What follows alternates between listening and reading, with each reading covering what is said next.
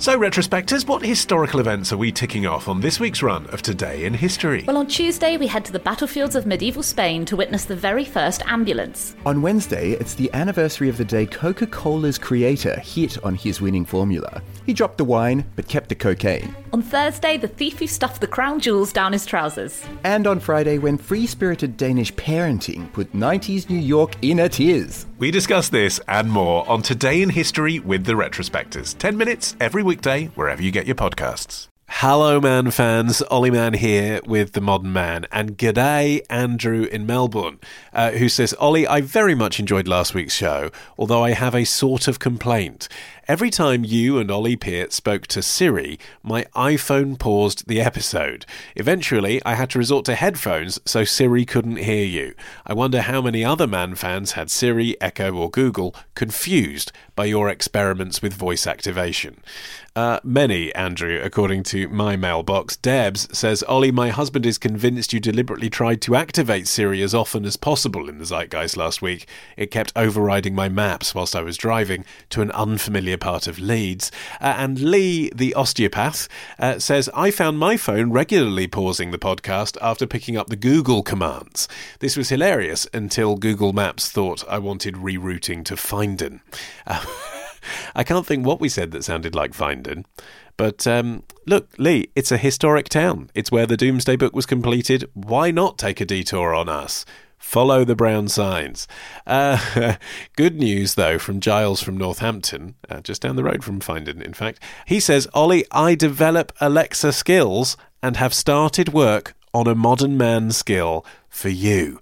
How exciting is that? So in a few weeks' time, it should be possible, Man fans, Giles is going to keep me posted on this, but it should be possible to ask your Amazon Echo to play an episode of our show without it bringing up Old Men on a Mountain or The Muffin Man. So thank you, Giles, and thank you as well for pointing out that you're not just motivated by altruism. I didn't know this. But apparently one of the reasons people make Alexa skills is that if they get certified and attract enough downloads, then you get freebies. He says he's had a free Echo Dot and an Amazon Christmas bauble. If you want to check out some of Giles's previous work, he says he's the designer of the What is my dog thinking skill. So if you ask Alexa what your dog's thinking, it will give you a phrase your dog might be thinking right now. The What is my cat thinking skill. I'd be terrified to actually know what my cat is thinking. She's a psychopath. And Name of Thrones. That is Giles's skill, which generates a random Game of Thrones sounding name. All terribly useful stuff, I think we can agree. What a time to be alive. This week's middle feature is the life story of an Australian guy called Manny. He was born into ultra-Orthodox Judaism and then suffered sexual abuse at his religious school. So his story gives both a fascinating glimpse into a very insular community you rarely hear from in the media, yet is also depressingly familiar from other stories we know, particularly with regards to the Catholic Church. So, content warning, the interview does include descriptions of his abuse and the trauma thereby, but he's a great speaker, very compelling, searingly honest, and I think his experience really sheds light on the fact that this kind of abuse and the cover-up afterwards, it happens everywhere. It always follows a pattern, whichever institution you find it in. It's well worth listening to. Also on today's show, you will learn exactly what happens in Peterborough at 11:15 on a Friday night. You will learn what Cyndi Lauper might put on her privates, and you'll learn which app you need to download to stop yourself looking at apps. Let's go. On this week's Modern Man. I'd be playing basketball in the backyard, and because he was in charge of security and had access to all the offices and all that, he was just always around. Closure and disclosure. Surviving abuse in a tight-knit community. If you just use the weight of your hands to drag your jaw down. And Alex Fox pays lip service to Tipping the Velvet. But first, it's the Zeitgeist, all the trends you need to know about for the week ahead, with a man who as a child sang at Slough Football Ground. It's Ollie Peart. Got a standing ovation. Did you? Yeah. Sympathy. What are the big trends this week? Fortnite. Drake and Ninja sat down to a spot of Fortnite on Twitch the other week. I'm going to show you what it is. Watch this. Okay. Oh, yeah, I forgot you guys can hit each other. Yo, Drake, if you hit the circles when you're farming, it does twice as much. Oh yeah.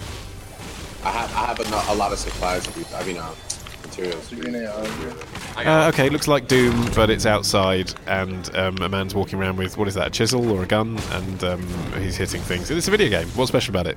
So Fortnite is now the most watched game on Twitch. Is Twitch we've had a chat video about Twitch platform? before. Yeah. Well, we challenged you, didn't we, to narrate live video games? Yeah, so it's basically a platform where gamers can broadcast themselves live playing a computer game. Yeah. And there's a chap called Ninja who used to play a game called PlayerUnknown's Battlegrounds, and recently he swapped to this game, Fortnite. And the reason he swapped is because Fortnite released a version of their game called Battle Royale. Now, a Battle Royale is when up to almost 100 players are dropped in the same game and the last one standing wins. Mm-hmm. And it turns out that this format of gaming is hugely popular. How do you play it, though? I don't even know how you play it. Is there a website? How do you get on it? You can play it online, for free on your PC, PlayStation 4, Xbox, or on a Mac. So that's okay. So your trend basically is not that there's a new game in town. It's that this idea of battle royaling any existing format might cause it to become more popular. Yeah. So the PlayerUnknown's Battleground, that previous game that I mentioned, when they released their Battle Royale version of the game, it was the most successful game. This was the game that people wanted to watch and the game that people wanted to play when it came to sort of live streaming and that kind of thing.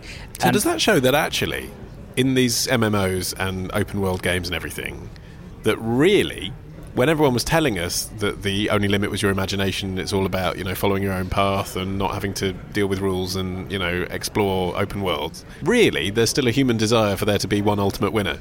I think so, and also because of the way that those games operate, it's not like a traditional game where you have an end goal and you win and you complete a level. Yeah, it's gone forever. It changes every time. So every time you enter a Battle Royale game, it's completely different because you're playing completely different people. And did money change hands for Drake to play this game? As far as I know, it was simply a promotional thing. Because Seems unlikely. No, because Ninja... And he's genuinely cool. Ninja, this online gamer guy, he used to play a game called Halo. Have you heard of that game? Professionally. He used to get paid to do it. But he realised that streaming online through Twitch was far more lucrative financially for him to do it. And his audience is huge. It is massive. You're talking about millions of people watching simultaneously him play games. So in other words, Drake may have gone on his channel promotionally in the same way he might play on the Graham Norton show. But there's still a benefit for him. He's still trying to sell records by playing a video game. Sure, but he's appealing to 12 to 15-year-olds. Okay. Right, what else have you got for us this week? Poop per face. Excellent. China is a very technologically advanced nation, and recently they've taken an active interest in facial recognition technology. Right. The latest incarnation of which is to dispense toilet paper in public toilets. So is this like they recognise that the last time I went for a poo I used 3 sheets rather than 5 and dispensed the correct amount? Yes, exactly that, according to The Atlantic. Surely not. What? Because I just made it up and it's ridiculous. No, I'm absolutely serious. What? I mean, what's the purpose of that? Well, you go into a public toilet and assuming... No, you're just saying what I said, but what's the point? Well, because toilet paper costs a lot of money, right? They'll only dispense, according to The Atlantic, 23.6 inches per person per poop. Okay, so this isn't about customisable amount of dispensing paper, it's about a restriction on the amount of paper each person can use. So they can say, no, he's had 20 sheets already this week. Yeah, but not weekly, so it will just be on that occasion. So if you go in and you just had a bout of, you had a slightly dodgy tummy, I think we're all on the same and you page. Went back in 10-20 minutes later, it would say, please try again later. It wouldn't. It would. That is what happens. But then you would have poopy pants. It would. Well, yeah, exactly. But what would be why?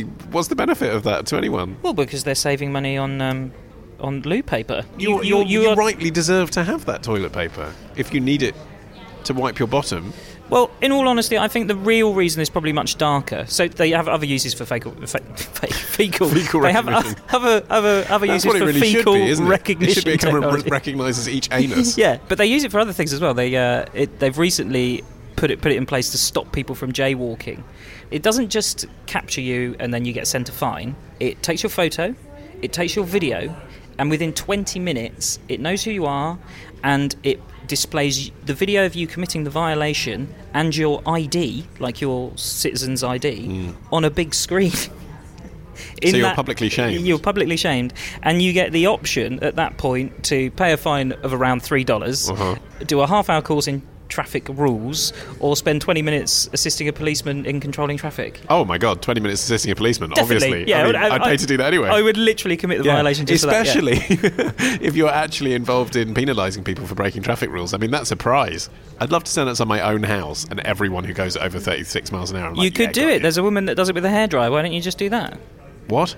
Have you not seen that? No. There's a woman that stands outside her house with a hairdryer pointing at traffic so the traffic slows down. Yes, but she's obviously insane. I'm not talking about using a household implement and pretending that it's a traffic device. I'm saying I'd like to contribute to some knowledge of my local police station and get offenders who are speeding outside my house. Well, you're a endangering good my child. citizen. You should probably move to China. Yes, I'm not sure those two things go together, but okay. But they're using it for a much bigger reason. The government are actually launching a program called the Social Credit System.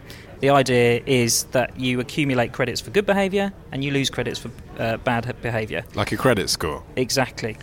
But in real-world situations. Right, and you just told me that I should go and live in China. Well, you'd do all right because you'd be there going, oh, he's speeding, just, discrediting all those untrustworthy losers. Okay, well, it's time for you to feed back on your response to last week's challenge. I must say that you don't look bruised. No. I'm disappointed. Yeah. Last week, ManFan Brett challenged you to take up para ice hockey. Mm-hmm. Yeah, how did it go? I got asked to turn up to an ice hockey rink in Peterborough at about 11:15 at night on a Friday. Why do they train at night? It is literally the only time they can get on the ice. And they can only get, at the moment, they can only afford an hour every 2 weeks on the ice, and that's the only time they can get it at 11:30 till 12:30. What? Yeah. Is it the only time at the weekend, maybe?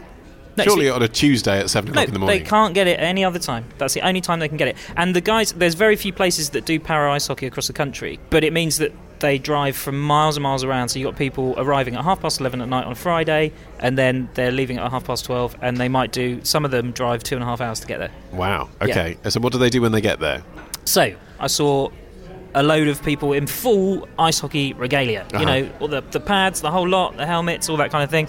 And I met a girl called Naomi, who basically is the chairman of the team. She looks after all the stuff, makes sure they got all the right equipment. And she told me a little bit about the kit that they have, because it is slightly different from ice hockey. The first thing you notice is they don't have the long sticks, obviously. They've got 2 short sticks. They're probably about 2 feet long. And then on one end, they've got a spike, a very sharp spike, that you can stab yourself with if you're not careful. And in games, sometimes people might, I'm not saying they do it every time, but they might deliberately give you a little jab. Really? Yeah, been known to happen. What is the thing? Because you mentioned this when I immediately sort of last week suggested this idea. Your first response was, oh, people hit each other in ice hockey. Is that really a thing? That is an actual thing. So I've seen 2 ice hockey games in my life. One in Denmark, which is it's their national sport, and one in the United States. And both times I saw fights. And the one in the States, it was like, right, a fight kicked off, and they give an allocated time slot for them to basically punch each other in the face. And then they stop it. But you're allowed to do it. What? And that was a friendly game. So you got these 2 sticks, and then you're on a sledge. And on the sledge, it's not like a normal toboggan where you've got 2 rails running either side, like a foot apart or anything. You literally have a single blade at the bottom that just sits just underneath your bum. So you're sat with your legs sticking out right in front of you, and you've got this blade under your bum.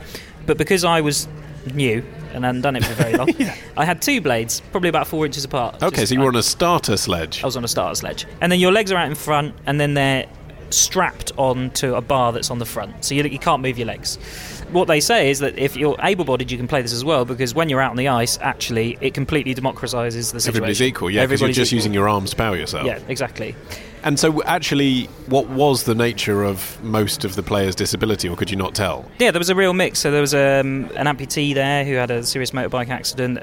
There were serious spinal injuries, and there was a chap who had polio when he was growing up. It led to him having a disability when he's older. Right. So a real mix. When I was out on the ice, I could totally see why these people did it, because, oh my God, like they are hurtling along so fast. How did you fare? I can show you.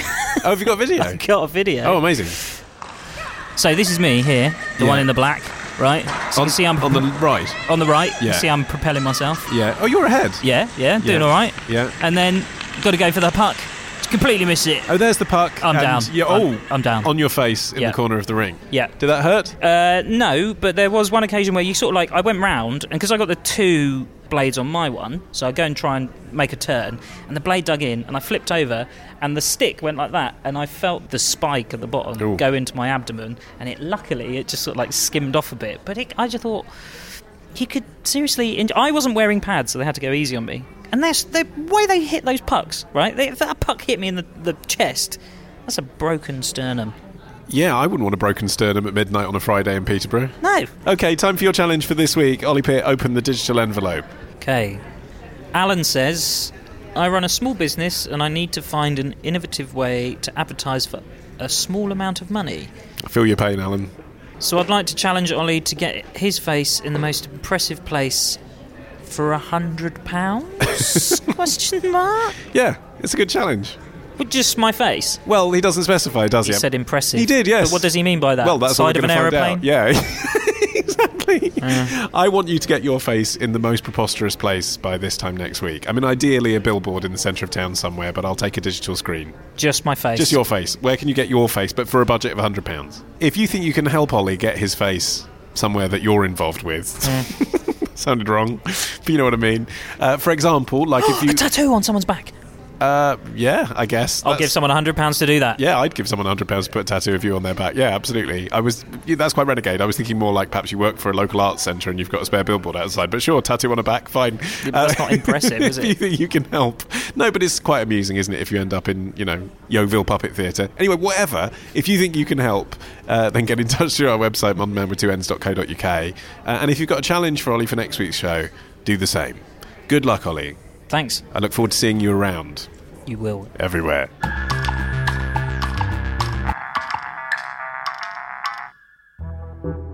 Hello, Man fans. I'm Tony Wrighton. I'm a Sky Sports presenter and a specialist in NLP, that's Neuro-Linguistic Programming, and these are my life hacks on how to be more motivated with NLP. You may be wondering what the hell NLP is. It's basically a very long name for a set of techniques that is used by millions of people around the world in therapy, communication, sales, productivity. Think of it as neurohacking, and that'll give you an idea of what it's all about. Tip number 1. So to be more motivated, it's all about chilling out and maximising your downtime so you can maximise your uptime. And the way I do that is meditation. And don't worry, you don't have to go to a meditation retreat in the jungle to do this. You can just sit quietly for a few minutes each day. Tip number 2 links to the first. It's putting the tech away and smelling the roses. We check our smartphone 110 times a day on average. And I put mine away and I switch everything off for at least 2 hours a day. And almost always it's the best 2 hours of my day. So put the tech away. These tips are really about maximising your downtime. We live in a state of constant overstimulation. We've got so much to entertain ourselves that we're never at our most productive, at our most creative and our most relaxed. So if you maximise that downtime and chill out a little bit more, then when it comes to switching on and having the big ideas and being more productive, you'll have more energy and motivation to do it. Tip number 3, when you do come back online, there's an app called Freedom that helps you stop frittering away hours every day on, The Guardian or Facebook or WhatsApp or whatever it is. You install Freedom on your phone and you can ban certain apps and websites at certain points during the day. It works for me anyway. Well, for more information, you can listen to my podcast, which is Zestology, and you can also check me out on Sky Sports. Now, how big is your family? Perhaps you have 2 sisters or brothers or 3. I've got none. I'm an only child. Well, Manny Wax grew up as one of 17 children. He was an ultra-Orthodox Jew, part of the Chabad sect in Melbourne, Australia, and his family lived across the street from the Yeshiva Centre, a religious school where all his education and all his extracurricular activities took place. It was a tight-knit community you rarely hear from in the mainstream media. I started by asking him what a typical day in his childhood looked like. Well, you wake up in the morning. I would have had already a responsibility for a younger sibling. In my case, it would have been maybe a 2-3-year-old. I would have been responsible for changing their nappies. The older children, you need to make sure that they do homework, prepare lunch for school, going to synagogue, of course, first thing in the morning. Before that even, you would go to immerse yourself in a mikveh, a male ritual bath, to cleanse yourself both physically and spiritually. And then from there, you go to the synagogue, pray, then to school, and of course within the school there was religious studies for the first 3-4 hours in the morning, and then for the remainder of the day, about half or a little bit more than half, we had general studies as well, maths, English, science, the basics. But the emphasis clearly was much more on the religious studies and the religious context and environment. If the Lubavitcher Rebbe suddenly decided to give a speech from New York, we used to run to synagogue and have a listen to the live hookup from New York. And presumably prayers throughout the day, right? Prayers for washing your hands, prayers for eating, prayers for drinking. Minimum 100 blessings a day is expected. Wow. And I mean, look, if you just pray the morning prayers, which, mind you, includes thank you, Lord, for not making me a woman, and thank you, Lord, for not making me a Gentile, by the way. So once you get through the morning prayers, you've probably got a solid 50-odd blessings already. And then each time you eat, before you eat, after you eat, go to the bathroom. After the bathroom, wash your hands, you got to say a blessing. 100 blessings is easy. You were born into that, so you didn't know any different. But what was your instinct about it? It was very natural. I mean, we grew up indoctrinated that our sole purpose in life was to bring the Messiah. That's it. The way we bring the Messiah is through worshipping God, and in some ways, more importantly even, was to almost worship the Lubavitcher Rebbe. For us, he was a godlike figure. If you go to Chabad houses around the world, you will see massive photos of the Lubavitcher Rebbe, even though he has passed on, since '94. So it's not like the Pope. There's not a new one. No. It was the one man who really brought the Lubavitch to a more mainstream, wider sect. That's correct. There are, within Chabad, since he passed away, there are different streams. Mainly there are those who still believe he's the Messiah and going to resurrect himself almost, which is a very un-Jewish type of approach. But then there are others who believed that he had the potential to be the Messiah, as we believe in ultra-Orthodox Judaism, that in every generation there is the potential, one person is the potential to be the Messiah. There are 36 secret tzaddikim, holy men, and they are men only, of course. So it was really about doing everything we could to be better people and to do kindness and good deeds for the sake of bringing the Messiah, so that we will be worthy of receiving him. It wasn't just about us and us becoming better. It was, at least on the same level, to go and reach out to other Jews around the world or around us to try to bring them closer to Judaism.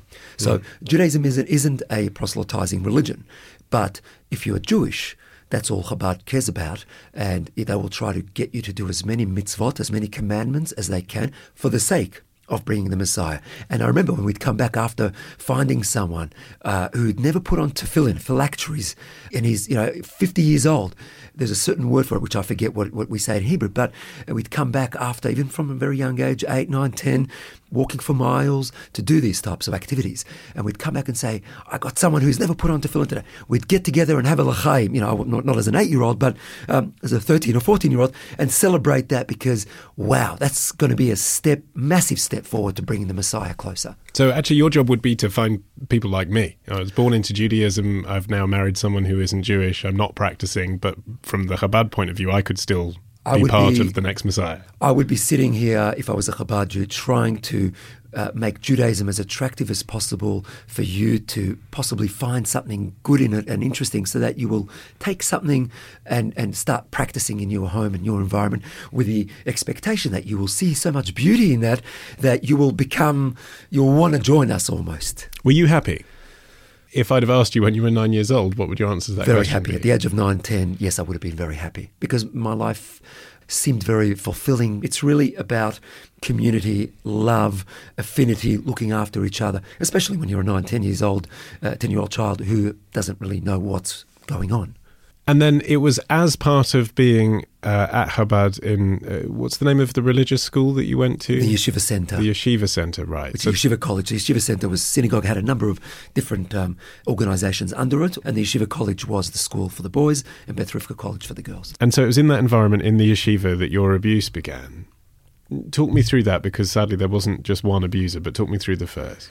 It was, always a difficulty to know where exactly to start, because, there's always the grooming process that happens, which I've now come to learn. It's not as if, growing up, what they taught us so much about this issue of dangers, but just stranger danger. So if there was anything about warning kids about potential dangers, it was be careful of people you don't know, don't get into a car with a stranger. Whereas in the Jewish community, in our community, there's no such thing as stranger danger, because as long as you have a beard, a kippah, a hat, someone who looks like you, he's a pious Jew, he cannot harm you. So it was in that context where Volvo Sorobransky, who was the son of a rabbi, one of the most senior rabbis of Chabad in Australia, and he used to read the Bible in my synagogue, every Shabbat, every Sabbath. And we went through a grooming process without going into the details. But then on one night, during a Jewish festival of Shavuot, which is customary to stay up all night to study the Bible or religious text, even as a young boy, I would have been about 11 or 12 years old, so this would have been about 87. I wanted to have a rest upstairs. It was about 1 a.m. All the men were staying up downstairs, and upstairs was the ladies' section. None of the women were there because it's only for men to stay up. I went to lie down, and I realised someone was following me. I realised it was him soon after, and for some reason I sensed something was wrong. Obviously couldn't put anything together because, again, talking about education, there was no sex education. There was no body safety discussions. So, and certainly not anything happening by people in your community who look like you and a part of that. So I went to lie down, rest. I found a spot. I remember actually another child, 2-3 years older than me, was lying down. So instead I could have gone anywhere. I went actually very closely to him. Again, I thought it was probably a defense mechanism in some ways. And then I shut my eyes quickly, pretending almost to be asleep, but knowing full well that he would know that I'm not asleep. And he came and kneeled down beside me, and which I saw soon after when I opened my eyes. But he started stroking me on my legs, worked his way up, and touched me on my genitalia and on the clothes only. He started unbuckling me and was molesting me, and then he got some sort of guilty feeling that and said, this isn't appropriate for a place like this, meaning that somehow it was okay to do it, but just not inside a synagogue. And he basically asked me to follow him, and we went to the women's bathroom. Again, no one was there. And the abuse deteriorated much more. And what were you thinking when he said, come with me to the women's bathroom? I remember that I just froze when he started touching me, molesting me, even on the leg. I knew something was wrong, but I had no language and no thought about what exactly was going on. So I remember just freezing and just lying down and hoping something will stop. And eventually I remember opening my eyes and just seeing what was going on.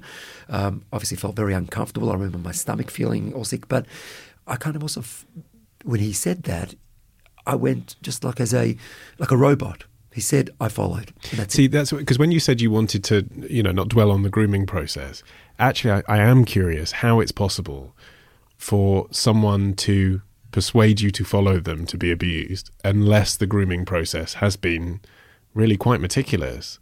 I'm curious what he did to get you into that position. Look, what we now know is part of the grooming process for any perpetrator, or most perpetrators, is that they find the vulnerabilities and what it is you are lacking as the victim, as the prey, potential prey for them. And in my case, as someone who comes from a very large family, there would be limited opportunities for attention, I guess, love, also, I guess, any treats.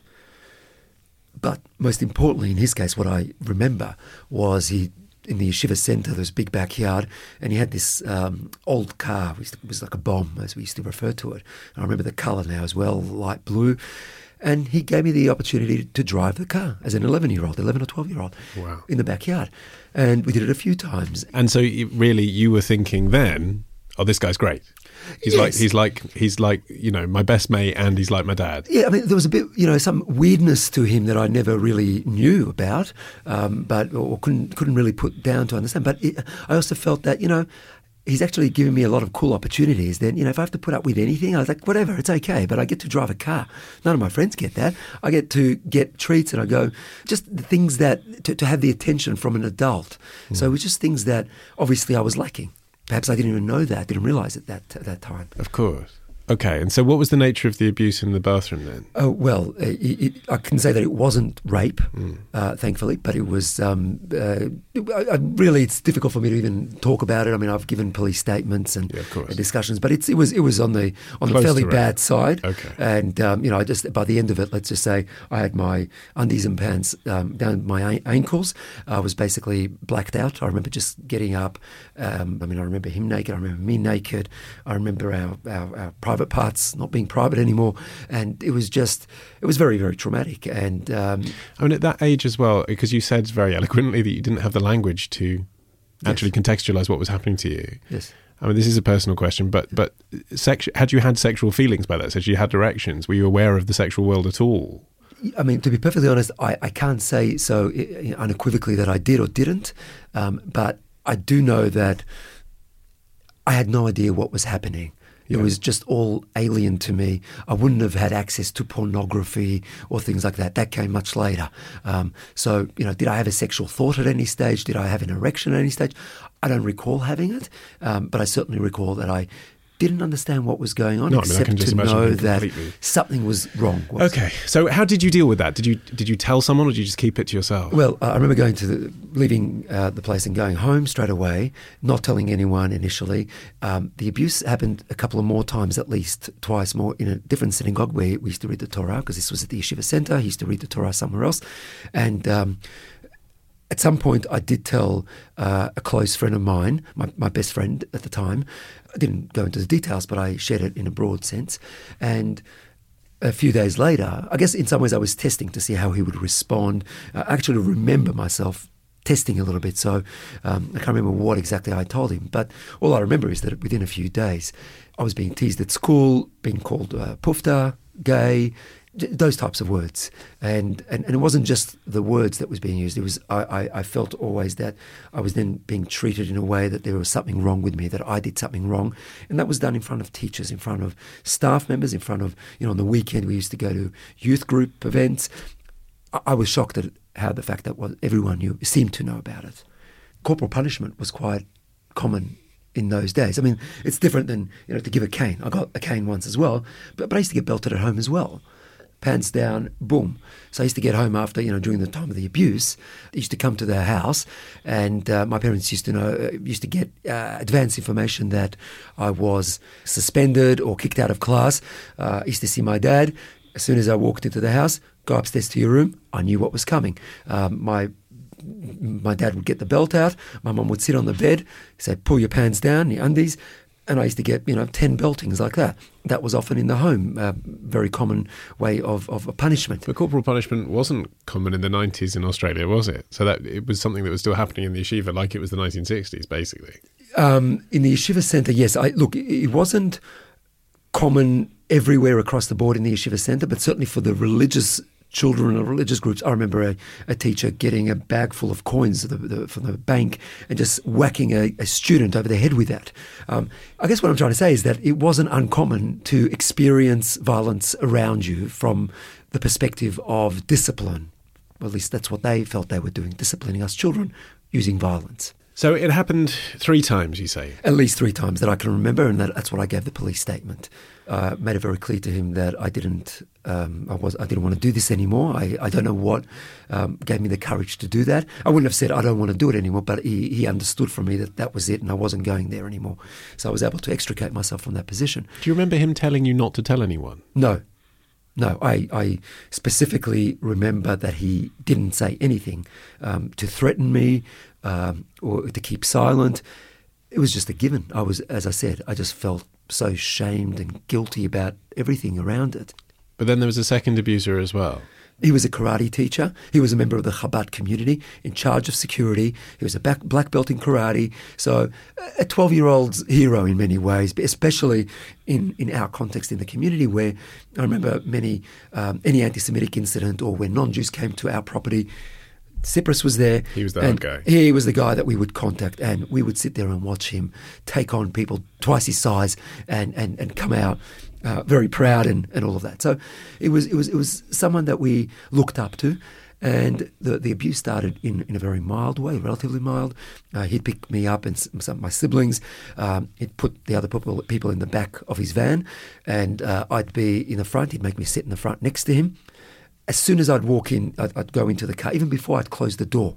And even I remember some of my siblings sometimes were right behind me, and he had such brazen guts to do that, molest me like that, just on my clothes, quickly just touch my genitalia.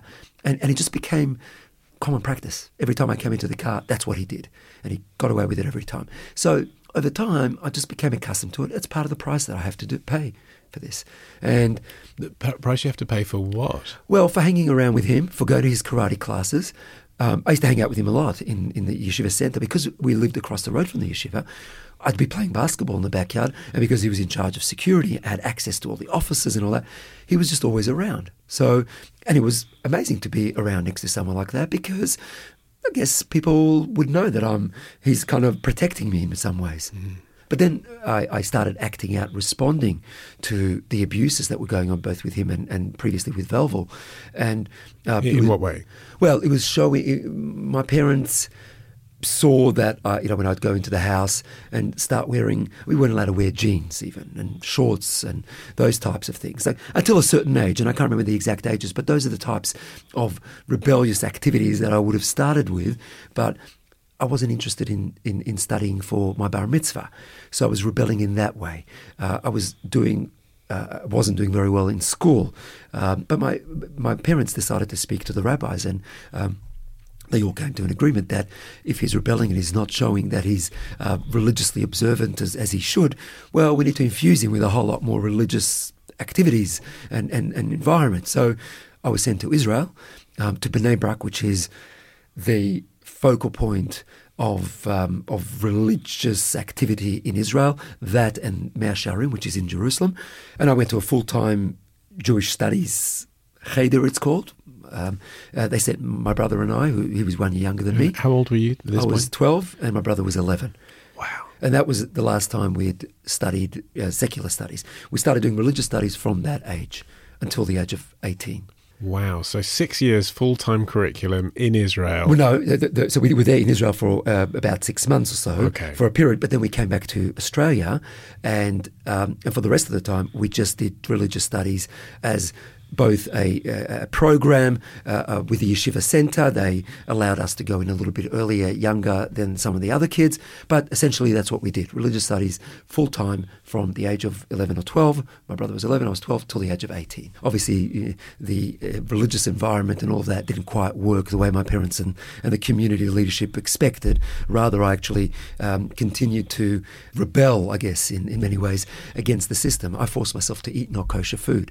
I forced myself to desecrate Shabbat, getting kicked out of school regularly, substance abuse, those types of things. And it was very clear that I was going down a very troubled path. And until the age of 18, I went back and forth, kicked out of a Melbourne yeshiva, went then in Sydney, kicked out of both places twice. And a lot of people actually just didn't understand the reasons. I thought I was just rebelling. And I just remember, as soon as I could get out of Australia, I got out of there. And that was at the age of 18, where I could go to Israel. The Israeli government, I made Aliyah, they paid for my ticket, and I just got to Israel. That's all I wanted to get, to escape, to run out of there, leave the community, with the intention of going to the Israeli army. National service is something you have to do if you live in Israel. It's something that I guess you're brought up to maybe want to do in some circumstances, particularly young men, but it's not something typically that people leave a country like Australia to choose to go and do. If they're going to go and live in Israel, it wouldn't be to serve in the army, which is pretty much the worst bit of being an Israeli citizen, isn't it? Look, I mean, some Israelis absolutely look at it as a service and a duty, and they're very proud of that. I think, and this is more in hindsight, and I had the opportunity years to reflect about it, it was really a way to escape and to, in some ways, even reclaim my manhood, my masculinity. So was it because I guess what I was getting at is it's almost like a kind of self-harm. It's putting yourself in harm's way, but you see it as something that was emboldening too. Yeah, I still don't see it that I was putting myself. I mean, I wanted a bit of action. I'm sure as an 18-year-old kid, you're looking for a bit of action as well. But I think, there were other important elements of, firstly, getting out of Australia, and then if I'm going to go to Israel, what am I going to do there? And I thought about going to the army already for a while. My mum's brother, my uncle, had been killed in the Israeli army in the late 60s, but my parents weren't supportive. One is because my mum had lost a brother, but also because the Chabad community, certainly back then, it wasn't, and any ultra-Orthodox community, they don't support going to the army. So it's not as if anyone supported me or suggested it. It was me, I think, just wanting to go and prove that I can just be physical and be the man that I needed to be and that's expected of me. How did it go for you? I had the experience. I served in the territories. I did the training. I was in a Golani brigade. It's an infantry unit. But then, as a lone soldier whose parents lived overseas, you're categorised as such. I had the opportunity once a year to go overseas to visit the family. And at the age of 96, I went to Australia for my sister's wedding. And it was then that I heard about the issue of child sexual abuse. I'd been thinking about what had happened to me, obviously, probably on a daily basis, and reacting to it in a number of ways, whether it's through physical activity or substance abuse or whatever it was. But it was really in my mind a lot, and there was a lot of anger. But when I heard on the radio from Australian police saying, if you have any information about child sexual abuse, we encourage you to come forward and share it, it was then that the penny dropped. Like, hang on, that happened to me. I instinctively went downstairs to my dad's office and told him about it.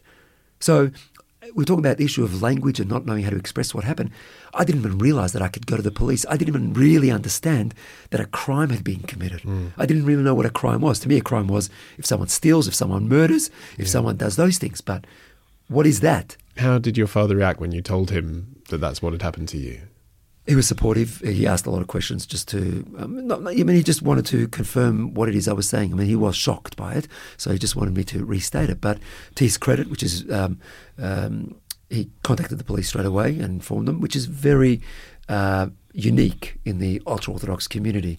In the vast majority of cases, and especially those that I've come across, the parents will put pressure on the children not to take the matter further for a number of reasons. It's about reputation for the institution, but most of the time it's also about protecting the interests of the family, their standing in the community, not to harm the potential marriage prospects for their siblings and other family members.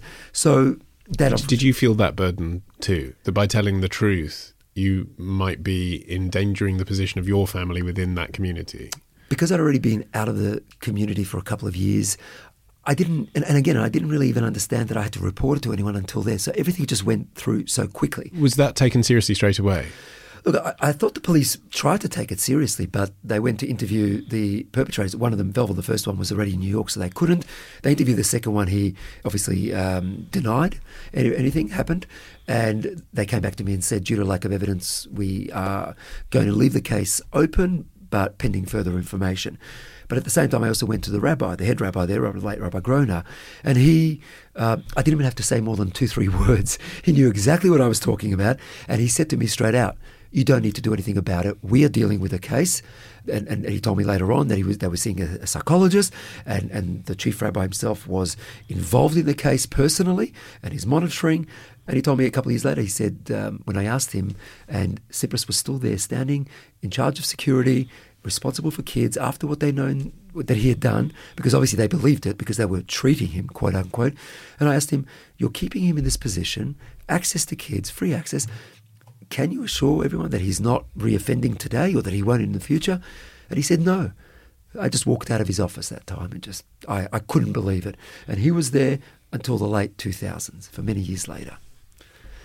I mean, obviously what you're talking about is very familiar from the stories we've heard of the Catholic Church as well. Yeah. But there's such an obvious contradiction, isn't there, between an institutional cover-up and an institution which claims to be making people virtuous. There's one word that I use now that probably sums up for me the fundamental issues I have with both my experience in the past and today, what I see: hypocrisy. It is everywhere within the ultra-Orthodox community. And the reason I have a particular issue within that community, as in the ultra-Orthodox world, is because if they want to lead their lives in this way, fine, go right ahead. But if they put themselves up on a pedestal and claim to be a light unto the nations and try to recruit people to be like us, because we are the setters of morality and of religiosity, we are it. You see repeated hypocritical actions and views, not just in the context of child sexual abuse, but in all areas. And that's something that I just cannot put up with anymore. Just when I see it, it turns my stomach. I should say what you look like physically. You have short hair, you're not wearing a head covering, you don't present as an Orthodox Jew in any way at all. When did that happen? Well, at the age of 18, really, when I remember getting onto that plane, my parents took me to the airport. As soon as they went, I took my kippah off on a permanent basis for the first time ever. I got on the plane, I had a razor in my hand where I had a small beard, like not even a beard, just some hairs on my mustache and whatever else. And because I was still in the Chabad community, I had to keep it. But I had the razor, and I went, after takeoff, I went into the bathroom in the plane and shaved the bits of hair that I had, not knowing at the time that I needed to use shaving cream. And I ended up bleeding everywhere. And I remember putting tissues to cover the blood and going back to my seat with a whole lot of tissues around me. So, how did that feel the moment that you took your kippah off? Freedom. When I went to the airport and my parents dropped me off, and for me it was freedom. I'm leaving Australia, leaving my community, leaving my past behind in many ways. I felt free for the first time. I remember on the stop-off on the way to Israel in Thai airport, I got my first cool haircut, so to speak, because until then it was always just, a number one and number two, short hair, standard, all one size. But there it was, I was taking steps to become a normal, quote-unquote, member of society. And so when you came back to Melbourne when you were 20, did you look like you look now? Yes. How did your parents react to that? Well, they let me stay in the house as long as I remained in the attic in the house and away from the other kids. Literally, there was an attic. We had to go up a primitive ladder. I saw that as they were being kind, because just the fact that they let me stay in the house was nice. But yeah, when you think about that was the intention, to segregate me so the younger kids won't learn from me. And I do understand them. Especially at the time when, as a parent, you're going through and trying to raise your kids to follow your footsteps, which is the religious lifestyle. And you've got an older sibling who, a lot of them would have been looking up towards me for guidance and whatever. So that was an issue. So they wanted to keep me away. Once I got back to Australia, I had to catch up on all my studies, of course, because, as we said, I didn't have any secular studies from the age of 12. So I put myself into Year 12 equivalent, VCE. I got that, which allowed me to go to university. I did a Bachelor of International Relations. In the beginning, it was very difficult because my language, my language skills were terrible. And socially, meeting other students of your age, your frame of reference would have been so different as well. I would sit there sometimes just saying yes, nodding to what they were saying, having absolutely no idea what they were talking about, in particular anything around TV and music. Even till this day, I am completely clueless about many things. So yes, it was absolutely, you had to teach yourself, and you need to actually make a conscious effort to do that. And I used to do that through, for example, about the English language. I used to, at the end of a conversation, when I didn't understand a few words, I just go, right, I used to walk around pen and paper, write a few words, go home at night, a few nights later, and just look up in the dictionary and write down the meaning of each of those words. And then after a few times, my vocabulary really improved. Do you remember an example of one of those? I remember I was actually, yes, I do remember one word, and I was a teacher's aide briefly, even before I had any degree in one of the Jewish schools. They thought I'd be good because I've got so many siblings, so I helped out a number of kids with different issues, learning difficulties. So I was teaching one of the kids, and the word was indifferent. Mm-hmm. And I thought, indifferent, but not different. Well, that's completely wrong. That's not what it means. And it took me, I remember, a while later, I was like, oh my God, I taught that kid indifferent was completely wrong. So it was basic words. Some were even simpler. I remember writing my first essay in English. That would have been when I was 25, 26. I'd never read a book. That was my first time I read a book, because they forced me to read a book for English, for class. All the books I'd read before were religious texts, which is why, till this day, I've got an issue with reading books. For me, books remind me of religious texts, because that's all I ever read. And to cut a long story short, when you got your qualification, you ended up in a managerial position within a Jewish organisation in Australia. Correct. And that was when you felt you had a voice and you could do something about it. Yeah, well, I started engaging. I became the head of the Anti-Defamation Commission and combating anti-Semitism and racism, and I got to interact with the media. I worked my way up and I became the vice president of the Jewish community in Australia, the Executive Council of Australian Jewry. And that's when I felt, this was 2011, if I'm considered a senior leader in the community, I need to take a leadership role about this issue because no one had until then, and I suspected no one else would do that. And I realised it was going to be very difficult, and I discussed it with my ex-wife.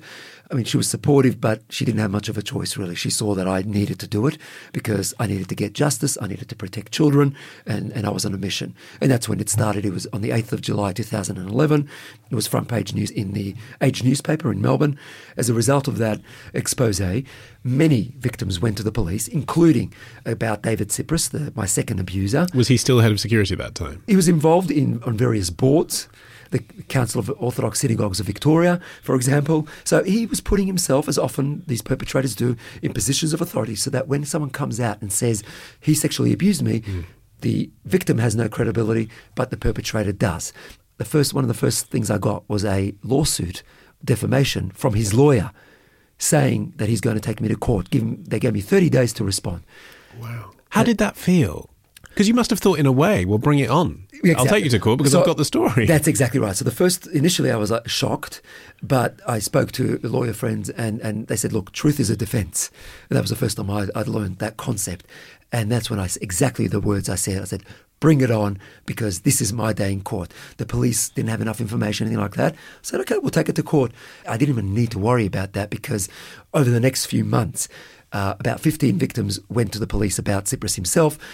He was ultimately charged. He's now sitting in jail for 8 years. He got 8-year sentence for sexually abusing 9 children, including myself. There were others who couldn't go on with the case for a number of reasons, but we do know there are many other victims. There's no doubt dozens. Statistically, each perpetrator has over 100 victims. So we know that there would be many others. My first perpetrator, he's still in New York. In fact, I had last night correspondence with Victoria Police. I went still in New York and practicing as a rabbi, reading. He's got a day job, but he reads the Torah on the Sabbath and the like. And I tried getting justice. The problem is lack of evidence still, because it's my word against his word. And if he was in Australia, the police would investigate. The problem is they can't seek extradition just for that. So what did I do? About just over a year ago, I went with a friend of mine who was an undercover journalist. We got a recording of Velvel acknowledging that he had abused me, but what he did was he basically blamed me, even though he was about 25 years old and I was 11 or 12. He said, I'm sorry that I hurt you, but I did it because I loved you. I was taking the lead from you. So he was blaming me for the abuse. It's all on the public record now. So I gave that. How did that feel, hearing that? It was a tough weekend, it was a tough few days before and a tough weekend after that. But it was also a relief in some ways because I got some answers. And one of the questions I was seeking to clarify, is he a danger today? And I walked away from that. And anyone who saw the footage walked away knowing 100% that he is a current danger to children. But I provided that material to the police. They reopened the case as a result. Another victim has now come forward about that. So they've now got a much more robust case, but it's still a process. They've had it for over a year, and I just happened to speak to them in the last couple of days, correspondences, and they're dealing with it. It's just a long process, bureaucracy seeking extradition. And as a result of this sort of snowballing inbox of people around the world getting in touch and saying, this has happened to me too, inside the Jewish community and outside, this has now become your job. It has. I mean, it depends how you define a job, because I haven't been on a salary for the last 3 years or so, to be honest. Let's call it your crusade then. My crusade. It's my passion. How does that affect you, though? Because what you're doing on the one hand is you're taking a bad experience that happened to you and putting it to good. You know, as a result of being involved in this crusade, you are helping hundreds of people who have been involved in a similar situation. No doubt about that. Yeah. But on the other hand, here you are with me, reliving the whole experience again. That's what you're asked to do as part of that process on a constant basis. Yes. Which can't be good for you. It's not. It's not good for me on the one hand, and Look, there are benefits and disadvantages to it. The benefit is it's part of the healing process in that I am taking something, a terrible experience, traumatic experience that happened in my childhood, and I'm turning it into a positive by helping so many others, whether it's victims of abuse, whether it's their families, whether it's institutions now. Jewish communities around the world, as a result of my work, have now got policies and procedures in place about this issue. It's now a topic of discussion. So, yes, I see all the positives. On the negative side, as you rightly point out, I relive it. I have vicarious traumas, and only my personal trauma, the vicarious trauma of so many victims who have shared their stories with me. Some of them are harrowing. And some of them presumably are happening now. Oh, absolutely. At the talk last night that I gave, someone came and shared with me very briefly their story, and I've become better at creating boundaries to protect myself a little bit better. So I experienced that trauma as well. But whether it's a secondary trauma or the primary trauma that I've experienced, there is the impact, the ongoing impact. And I'd never realised what that was because I thought, I was doing certain things, whether it's substance abuse or, relationship issues, communication. I thought that's my personality. But you start to learn that it is directed or comes from the abuse, at least part of it. And a good example is, having grown up within the Chabad community, for example, going to therapy is something that was frowned upon. You go to therapy if you're messed up. Unfortunately, I learned the hard way in many ways because I was working way too many hours, helping too many people, neglecting myself and my family. And I had a very difficult few years in the last few years. Also, we had to leave Australia because of the responses from some of the leadership, including some of the most senior rabbis in Australia, Chabad officials from around the world, attacking myself, my family. My parents were forced to leave Australia. In what way attacking? Oh, Manny Wax wants to bring Chabad down. He's anti-religious. He wants to bring the institution down. He's exaggerating the abuse. He wasn't even raped. It was just molestation. Those types of things. On the internet? On the internet primarily, but in other contexts as well and behind our backs. And there was it's all on the public record where people actually, all they have to do is Google. I mean, even the head rabbi of the Yeshiva Center was yelling directed at me and my family, even though I wasn't there, my parents were there. Who gave you permission to speak out about this issue, to undermine his father-in-law, Rabbi Groner, by saying that he didn't deal with his issues, by putting our community under the spotlight and bringing it into disrepute, as if I had done that and was responsible. So the leadership, not only the Chabad leadership, not just the religious leadership, the mainstream leadership as well, not only they didn't support me, in some cases, they even led the campaign against me and my family. That it was a few years of absolute misery and nightmare. But I just... What's motivating that, do you think? Apart from wanting to protect the senior leaders within their own organisations, is it that because Judaism's a minority, there's a feeling of, well, if we're going to be in the media, it shouldn't be for this?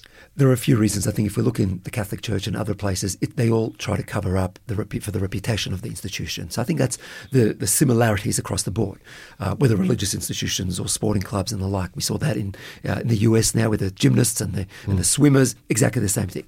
We've got unique issues within the Jewish community where, for example, Holocaust mentality, we don't want to attract anti-Semitism. We don't want to give fodder to the anti-Semites. And if we say we're pedophiles amongst us, well, that will just add to that. Then there's the issue of disbelieving. I mean, people genuinely within the Jewish community don't believe that other Jews can behave like that towards children. And I had mainstream Jewish leaders who weren't religious. When I initially spoke out, they said, I never thought that it happens within our community. Not just child sexual abuse, also domestic violence often took a while, but that we already made headway in that regard a while ago. But ultimately we had to leave. We went to France temporarily until we decided where we were going to go. And that's when a lot of the depression, anxiety, suicide ideation, I mean, even to this day, a lot of these things I still experience as I've been diagnosed with those things, take medication. I mean, these are things that are very difficult for me to say. What is the one thing, if you could just choose one thing, that has to change about the way that society deals with the victims of child sexual abuse? Well, the one thing is really the culture, because up until the last few years, it was really something about covering it up, and not necessarily intentionally, because let's not forget, most child sexual abuse cases happen within the family environment, in the context, whether it's a relative, a neighbour, a tutor, whatever it is. Well, that's the interesting thing about your story, is that really, in a way, for you, the yeshiva was your family. Correct. You're describing like an uncle type relationship, really, with a lot of these teachers. Absolutely. And the fact is, so if we change the culture from being quiet about it, and we just talk about it openly and discuss it, the perpetrators thrive on this code of silence that exists, not just within the Jewish community, more broadly. So we are seeing this progress. We are seeing this change. I would say that it's going to take a generational shift. I started this campaign in 2011. Where we are today is a world difference from where we were a few years ago. And I'm certain that in another 10 years, we'll be significantly more progressed as well. But of course, we've got broader society and we've got Jewish community, and within the Jewish community, you've got different segments. So the ultra-Orthodox community, the benchmark, their starting point was a lot lower than where the rest of society was. So again, we're seeing significant progress there as well. But as we consistently see around the world, there are still cover-ups, there is still intimidation going on, especially within the ultra-Orthodox community, especially within Chabad. It's shocking, and it's more shocking to me that they still don't get it. And mind you, also, I think it's important to say, not just the ultra-Orthodox community, even the mainstream leadership, even in the UK here, when I bring matters to them, to their attention, they have consistently mishandled these matters, and it's appalling because the way to change is through leadership. And that has been lacking, and I sincerely hope that with the work of so many people, myself included, we are going to get to that level eventually. Manny Wax. If you'd like to hear more of his story, he has a book. It's called Who Gave You Permission? And he has a blog. There are links to both on our website, modernmanwith2ns.co.uk. And if you've been affected by the issue of child sexual abuse, there are links that may help you on our website too. Still to come, our record of the week, and Alex Fox up next after this.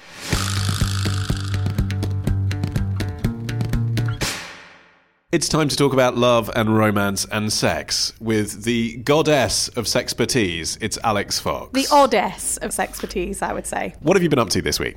I have been a guest at Eroticon, which is a convention of people who write and speak about erotic matters, such as me. And not a series of sex emojis. You can get sex emojis, Of course you know. can. Can you guess what a vac cube might be, Ollie? I mean, it sounds like a vacuum you put your cock in, but I don't know. What, just for a quick spring clean of the peen? It's a big person-sized cube. It's sort of like a scaffolding structure, if you will, that's covered in sheet latex.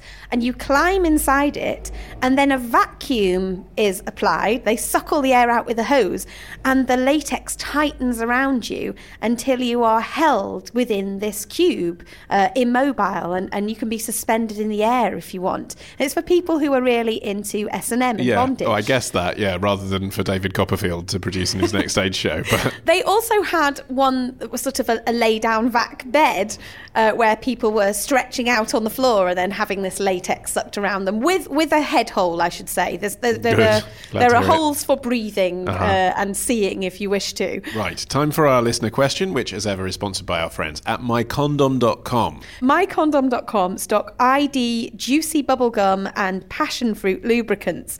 And the bottles look like something straight out of 1982. They're kind of like, they give me 80s hair salon vibes. All right, yeah. Cyndi Lauper, Pink Bedroom. Precisely, yeah. They look like what Cyndi Lauper would put on her cooch. So right. There we go. Perfect. Right, and the question is... Girls just want to have fun. Well, girls just want to have cunnilingus, arguably, according to Charles in Canada, because his question is... I absolutely love going down on my girlfriend, as does she, but I'd like to be able to do it for longer. Currently, I can only go for about 15 to 25 minutes, which is enough to make her come once or twice, but I would love to be able to go for an hour or more. The problem is my tongue, mouth and jaw get sore and tired eventually, and I have to stop. So are there any exercises or tricks for making those parts of my body stronger, tongue, mouth and jaw, stronger, so I can eat my girlfriend's pussy all night long? Wow, Charles is ambitious when it comes to serving himself multiple portions of flange there, isn't he? He's very, very enthusiastic. Greedy, perhaps. Or very giving, however you want to look at it. An hour is a very long time, although I'll applaud that because, as we've discussed in the past, most women need a sustained, prolonged period of clitoral stimulation. Fingers and ears, la la la. In order to orgasm. Yeah. So to that end... Not with me, Alex. Just need to look at me. To that end, I asked a pal of mine for tips, and maybe this is a little off-piste for the Foxhole, but I had a chat to Dusty Limits, who is a fantastic male cabaret compere. Do you know, I and didn't singer. need to have that described. The name's very evocative. I got an impression just from the name. Well, he sent me a variety of mouth, jaw and tongue exercises, which he uses himself before he goes on stage, and which he advises people doing any type of, as he put, oral exercise and or performance, just to do before they start the show, if you will. So, Ollie, maybe you want to give some of these a whirl. Sure. The first thing that Dusty said is that you need to loosen your jaw up. And he explained that a lot of people carry a lot of tension in their jaw. If you grind your teeth at night, that can be a problem. But a lot of us just do kind of bite down and clench a lot during the day. I'm doing it now. Yeah, I notice that I do it rubbing the back of sometimes my before. front tooth. Yeah, Yeah. before I fall asleep, I often suddenly become aware that I'm clenching my jaw, usually in anticipation of whatever the hell I've got to wake up to the next day. But yeah, if you are tense in your jaw, that can be uncomfortable if you're then doing a repetitive motion such as cunnilingus for a long time. So, Dusty suggests, first of all, put both of your hands on your face as though you are copying the Edvard Munch painting The Scream, and then stroke fairly firmly downwards with the idea of just pulling your jawline forwards and down. If you just use the weight of your hands to drag your jaw down with those stroking motions, you should actually feel the back of your jaw gradually open up. A little bit like you're an anaconda or a python. Yeah. Okay. So if you do that for a while first. Yeah. Warm-up exercise. Yeah, precisely. Yeah. You're feeling warm now, Ollie. Yeah, I've got my mouth's naturally hanging down a bit further, yeah. I'm not going to make any comment about you hanging down. Next exercise from Dusty is to loosen the tongue. And he says you can move it side to side in your mouth, precisely. You said precisely. You looked a bit scared when I started doing that. My tongue was poking out. You're not supposed just in your mouth. You kind of look like a Rottweiler on a hot day. So just side to side in my mouth.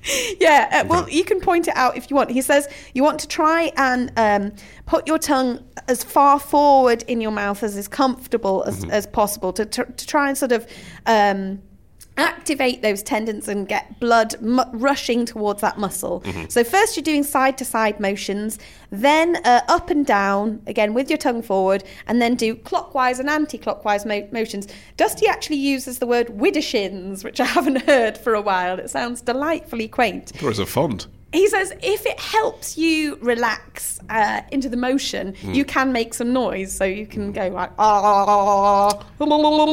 if you wish to. I mean, we're beginning to get into unsexy territory now. To be honest, I don't think any of this looks particularly seductive. I suppose the idea is, though, perhaps, if you know that sex is on the cards and it's coming, then maybe you could do this as part of your toothbrushing in the evening. Precisely. I think this is a bathroom-based part of your routine. Sound all right, wouldn't it, coming out the ensuite? Yeah, it's just a bit weird. Gargle with your Listerine and do your Dusty Limits exercises. A bit weird as you go down, I would say. Well, it's only going to get worse in terms of non-sexiness, because his final tip is to loosen the lips by blowing first like a horse. So, that sort of like... thing, and then blow raspberries. So that is so... You sound like your son. So that's the least sexy noise I've ever made. It isn't particularly sensual, but it does help to loosen up the face, which Charles might find helpful before he gets in position with his lady friend. And that's my next tip, the position. Because although in his letter, Charles mainly focuses on how much his face sort of hurts after 25 minutes of repetitive exercise, a lot of people find that their neck and their shoulders or their whole body can get uncomfy if they're trying to hold one pose for a while. So it's a good thing to switch up positions when you're going down on someone. But there are also bits of kit that you can get, frisky, frolic-based furniture that can help you, both you and your partner, be more comfortable when you are indulging in this. Does it store under the bed? Well, you want it to be flat packed, ideally. There are bits that will flat pack, but there are also things that have inbuilt camouflage, if you will. They're Okay, disguised as something totally normal and non-sexual, so you can legitimately get away with just leaving them lying around, even when you're not getting laid. A pal of mine, Kara Sutra, who writes a really good blog where it focuses on reviewing Your friends sex have very toys. different names to my friends. She recently reviewed this new product called the Kaziti Discreet Seat Queening Stool. Now, have you heard of queening before? Sitting on someone's face? Yes, sometimes involving scatological or water sports, indulgent pleasures, but sometimes simply it's somebody sitting on another person's face so that cunnilingus can be performed. And this stool is made of tough, see-through perspex, and it kind of looks like something you might just have in your bathroom as a stool to sit on to do your makeup, or it looks pretty innocent. It doesn't have a hole in the bottom? Yes. Well, then it doesn't look innocent. The holes are on the sides. So you stand it one way during the day, so it looks completely and utterly unremarkable. Okay. And then you flip it around, so the hole is more suggestively positioned when you wish to use it as a specialist item. Okay. But it's something that's worth checking out. No, absolutely. I'm going to Google it and see if I agree that it's as discreet as you claim. Other things that Charles might want to try are introducing a toy. As any kind of standard vibrator will give him a rest and will also add to the stimulation of his partner. That's a good idea. Bit of time out. There are toys as well which simulate the feeling of oral sex. So he could give his mouth a rest, but still continue that particular type of sensation. Excellent. Two of the most famous ones include Love Honey's Squeal, which sort of looks like a little, you know, those mini personal fans you can get. It looks a bit like one of those, but with lots of little silicone tongues attached to it.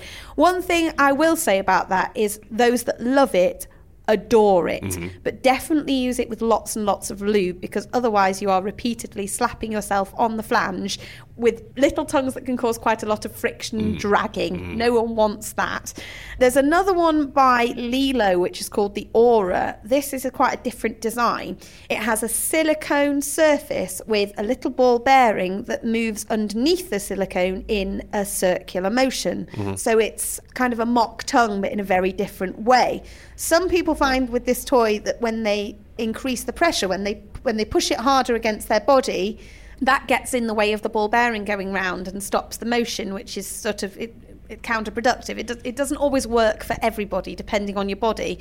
But again, for those who love it, they adore it. Good to know those toys exist as well for the gentleman who doesn't enjoy performing cunnilingus as much as Charles likes it. I think it's important for me to state that as much as I give praise to Charles for his enthusiasm and for his desire to want his girlfriend to receive even more pleasure than he's already giving her, he should check that an hour of oral sex is actually what she wants. She might be perfectly happy with 25 minutes, and she may find that 60 minutes and above is actually too much for her. She's either getting a bit bored or a bit sore, or she might just get too used to that same motion. And that actually segues quite nicely into a final note on technique.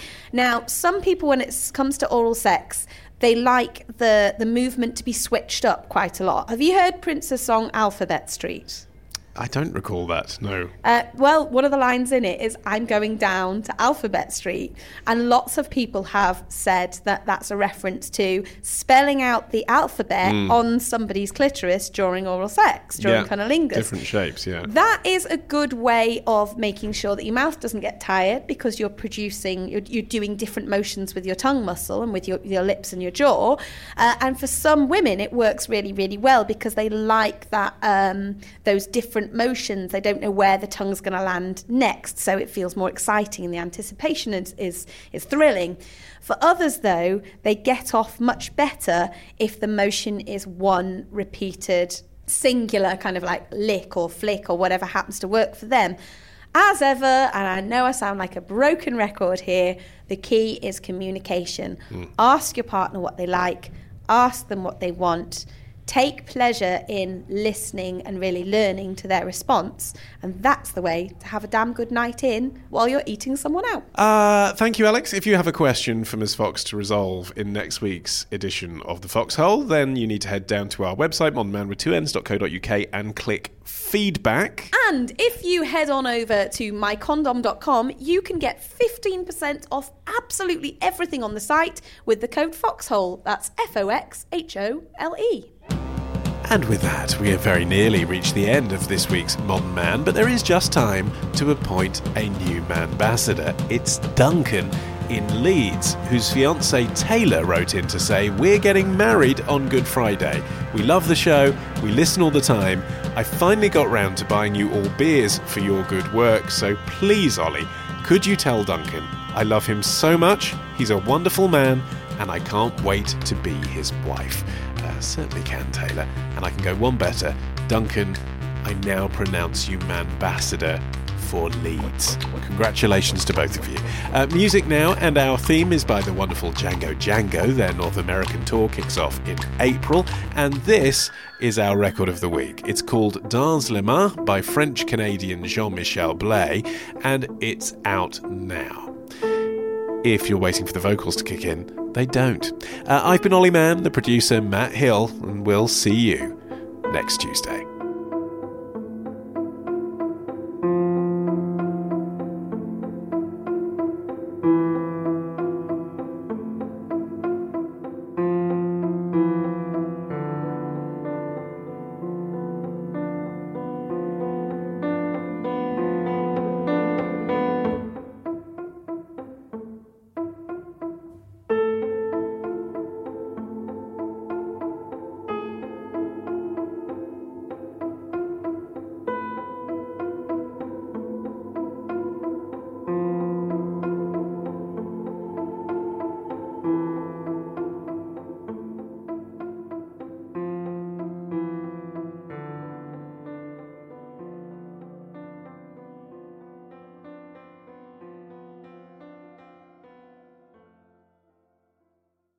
So, retrospectors, what historical events are we ticking off on this week's run of Today in History? Well, on Tuesday, we head to the battlefields of medieval Spain to witness the very first ambulance. On Wednesday, it's the anniversary of the day Coca-Cola's creator hit on his winning formula. He dropped the wine, but kept the cocaine. On Thursday, the thief who stuffed the crown jewels down his trousers. And on Friday, when free-spirited Danish parenting put 90s New York in a tears. We discuss this and more on Today in History with the Retrospectors. 10 minutes every weekday, wherever you get your podcasts.